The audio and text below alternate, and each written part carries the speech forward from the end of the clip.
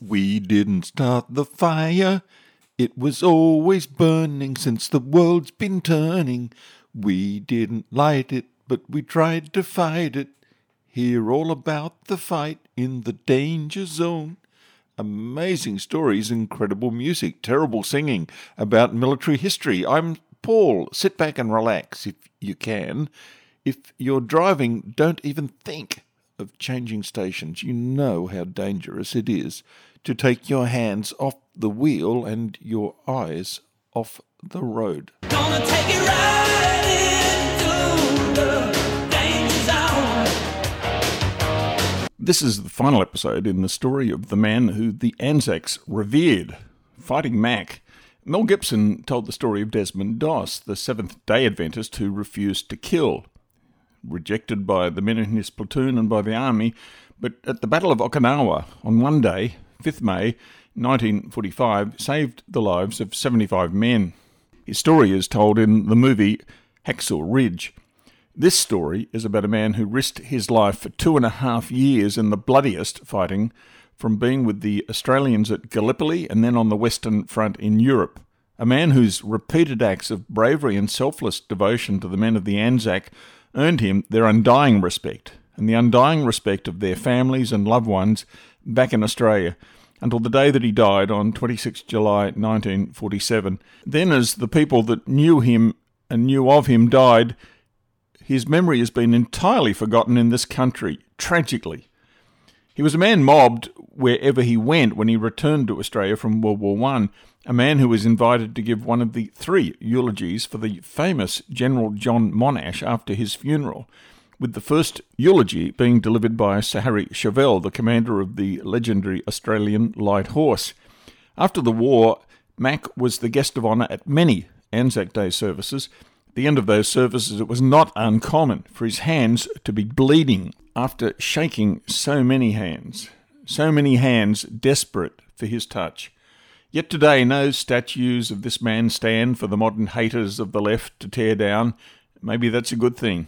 What isn't a good thing is that this remarkable man who makes the heroism of Desmond Doss, told in Mel Gibson's movie Hacksaw Ridge, pale into insignificance. But Mac is almost totally forgotten, a fate that reflects poorly on us all. William Fighting Mac McKenzie arrived back in Australia from the battlefields of Flanders in early March 1918. His AIF appointment as Salvation Army Chaplain was terminated on 17 March 1918. Mac's first public appearance after he'd returned to Australia was at the Melbourne Exhibition Building on 11 March. It was the largest building with the biggest capacity in Melbourne, and the organisers knew that it wasn't big enough. Crowds started to queue up to make sure they got a place in the hall from 2 p.m. on the day. 7,000 people are guessed to have crammed into the hall. It was impossible to get a firm number. The aisles and the platform were packed with people. 1,500 of the crowd were blind and maimed veterans who had already returned from the war, anxious to get another dose of their favourite chaplain. A bodyguard of 50 diggers carried Mac into the hall on their shoulders. Mac was greeted by a tornado of clapping and cheers, as one eyewitness, Lieutenant Colonel Bond, recorded in his book. Mac got the same reception wherever he went throughout Australia. The Sydney Daily Telegraph reported that while in Sydney his feet never touched the ground from the time his men met him at the train until he landed on the town hall platform. Mac attended the Salvation Army tent for the Easter services in Sydney from Good Friday on 29 March to Easter Sunday on 31 March. Salvation Army's Commissioner Hayes' wife, he was Mac's boss, spoke of seeing one mother whose son had been blown to pieces by artillery shells come to speak to Mac. As was his manner, he had tenderly gathered the boy's remains and conducted a Christian burial for him on the battlefield of Gallipoli. The boy's mother had travelled nearly 500 kilometres to thank him personally for his act of kindness and decency. Commissioner Hayes' wife recorded the mother's words to him. "That dear hand," she said, with tears flowing down her face as she clasped the chaplain's rough-hewn hand, "Oh, may I kiss the hand that laid my boy to rest." This was a story typical of Mac. Many people travelled hundreds of kilometres to hear him speak. Often they came clutching one of the thousands of letters that he wrote to the families of diggers who had died, telling the family of the circumstances of their loved one's death. Mac's legendary, phenomenal memory meant that his letters gave them the time and place of their loved one's death, giving grieving relatives a comforting final glimpse of their son, husband, brother or father.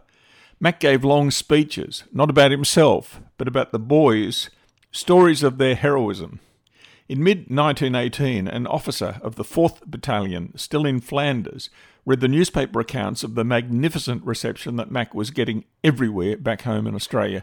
He wrote to his mother, "Am very pleased that old Padre Mac got such a splendid reception in Australia. But he more than deserves anything that he gets like that, for he has helped wonderfully in making the AIF what it is, and I might say that at present our force in France, through these recent happenings, are considered by everyone to be nothing short of marvellous." In 1919, Salvation Army Commissioner Henry Howard, Chief of Staff at the Army's UK headquarters, wanted to test the stories of how popular Mac really was. Or perhaps they were just stories. He insisted that Mac walk with him from the Salvation Army's headquarters in Goulburn Street to the Sydney Town Hall to check out arrangements for Mac's appearance there that night. The distance was 2 city blocks, about 500 metres. An hour later, Commissioner Howard returned to the Salvation Army quarters with Mac. He was asked about the town hall. In mock disgust, he said, "Town hall? I have not seen it. I haven't been out of this street." Once they'd left Salvation Army headquarters, people in the street recognised the giant familiar figure of Mac and pressed in on him for a word. This was so typical of the celebrity status that Mac enjoyed. Mac was called to speak to meetings of the state parliaments of Victoria and New South Wales. Wherever Mac went, if he heard a report of a sick or dying ANZAC digger nearby, he would drop what he was doing and head off to see the man. At one meeting, Mac told the story of a widow whose son had been killed at Gallipoli while trying to rescue a wounded comrade. The boy had been the widow's only support, and since his death she had fallen on hard times.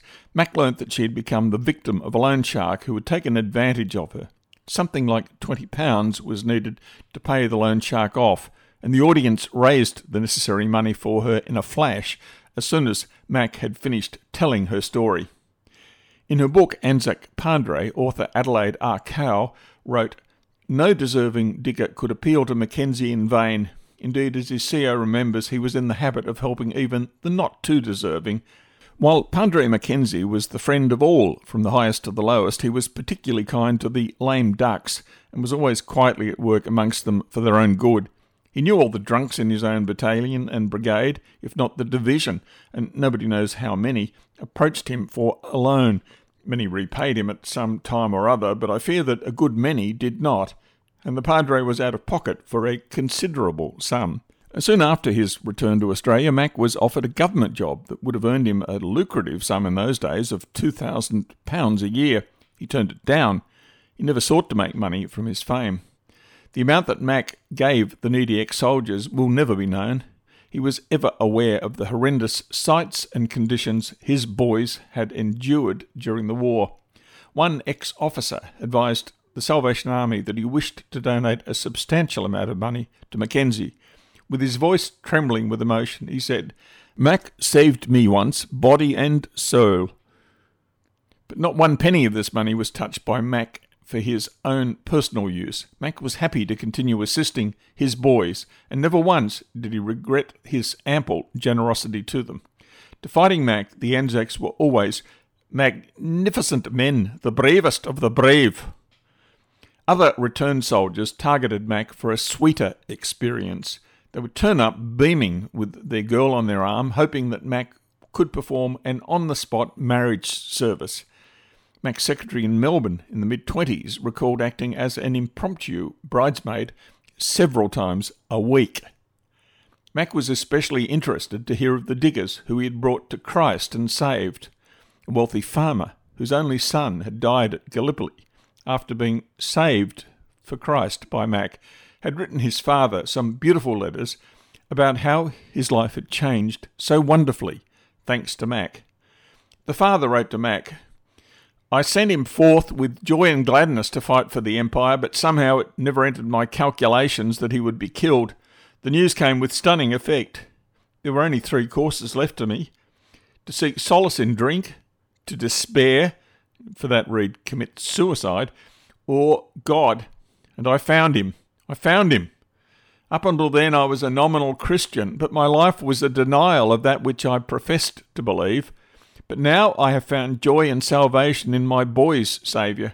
I shall meet him again in the presence of that Saviour, who he found on the battlefield, and whom I have found through his death. Typical of the men returning from the war, Mac was deeply damaged by his experiences. Mac had said the horrors that he had witnessed on Gallipoli, and especially the fighting at Lone Pine and then on the Neck, had aged him 15 years.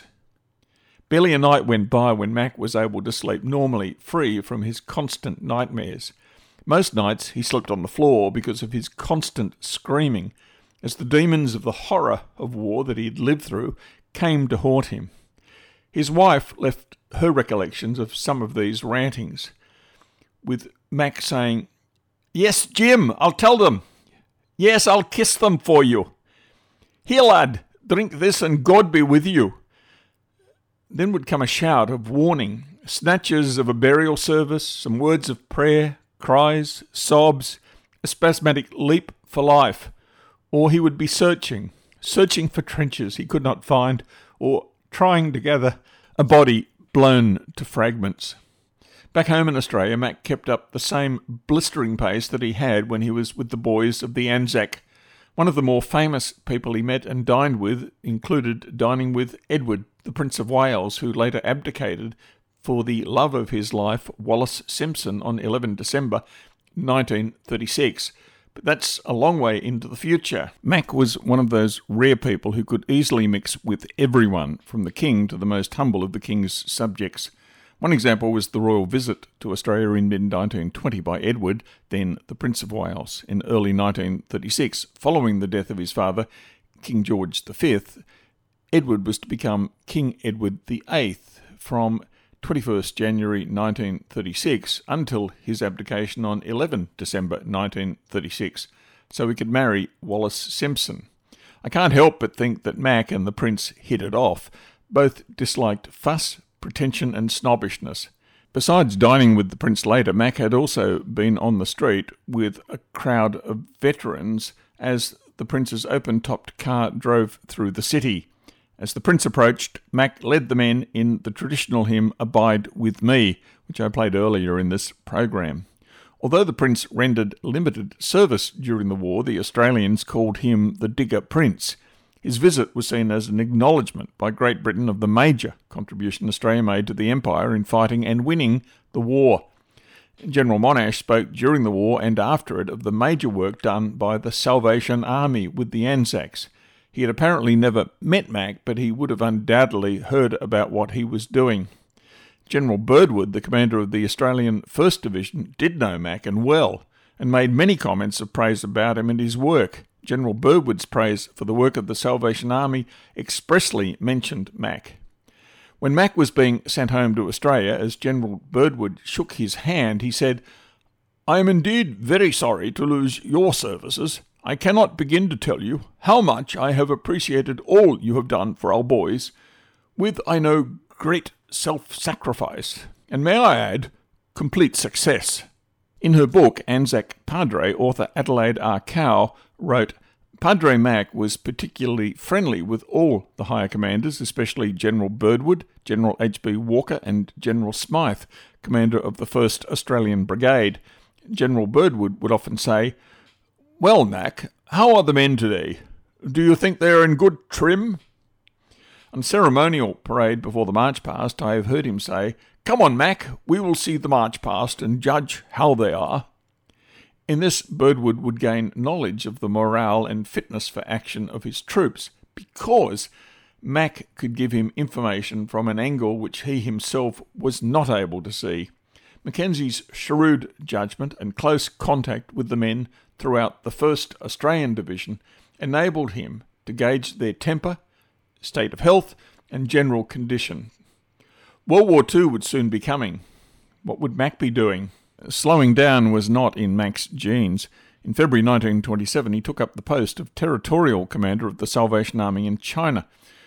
This was a troubled time. Chiang Kai-Shek was trying to keep power. Mao Zedong was on the scene and trying to take it from him. China was in the middle of a terrible famine, which brought back memories of the suffering that Mac had to deal with, although in a different form, during the Great War. Mac didn't speak Chinese. He had to speak through an interpreter. For a little while, that slowed Mac down and took the edge off his preaching, but he soon regained his stride.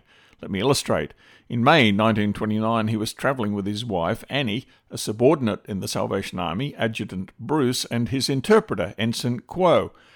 In a field, Mac found himself in competition with a local Communist Party spokesman. This turned into a duel between preaching the Christian religion and the Communist religion. The Communist Party spokesman was no competition for Mac, even speaking no Chinese, and he had to give up and leave. In the early 1930s, Mac and his wife left China. On his unannounced return to Melbourne, large crowds met him and continued to swarm after him wherever he went. The Melbourne Age wrote, "There is no more picturesque personality or better-loved man in Australia than Commissioner W.N. McKenzie, MC of the Salvation Army." Mac finally retired from the Salvation Army duties on 1 March 1939. When war broke out in September 1939, Mac, at the age of 69, volunteered for service again.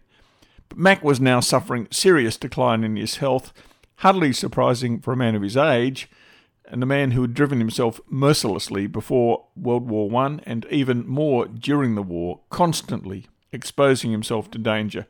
His phenomenal memory was now mostly gone, and the ravages of time were showing. In 1945, General George Carpenter of the Salvation Army visited Mac in his new home in the Sydney suburb of Earlwood. Choked with emotion at seeing his old friend, reduced to such a state he broke down in the middle of a prayer he was saying with Mac. Mac calmly picked up where General Carpenter had broken down and finished it for him. At the annual reunion of the Gallipoli Legion in 1947, Salvation Army Brigadier Arthur McIlveen, who had been a popular chaplain at Tobruk in World War II and was also nicknamed Padré Mac, told the men, "I have been to see your old Padre fighting Mac. If he were here, I know he would have you singing, 'I carry my sunshine wherever I go.'" With one accord, the 150 or more men all over the building spontaneously burst out singing the words of the familiar chorus. Afterwards, crowding around the brigadier, they begged him to take their greetings to Fighting Mac. One officer wrote his name on the souvenir program saying, "Because of what Fighting Mac did for us, I would like to write my wishes in 3 words. God bless you." On 21 June 1947, Mac and his wife, Annie, celebrated their 48th wedding anniversary. Just over a month later, on 26 July 1947, Mac left this earthly life to begin his eternal life with God. He was 77 years old.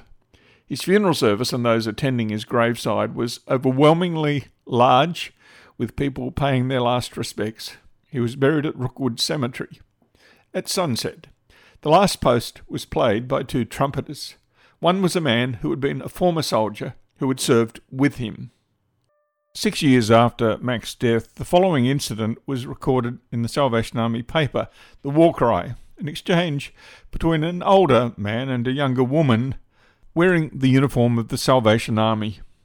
The man said, "I see you belong to the Salvation Army," said a man senior to Major Mildred Herper, while they were travelling through a Sydney suburb on Anzac Day.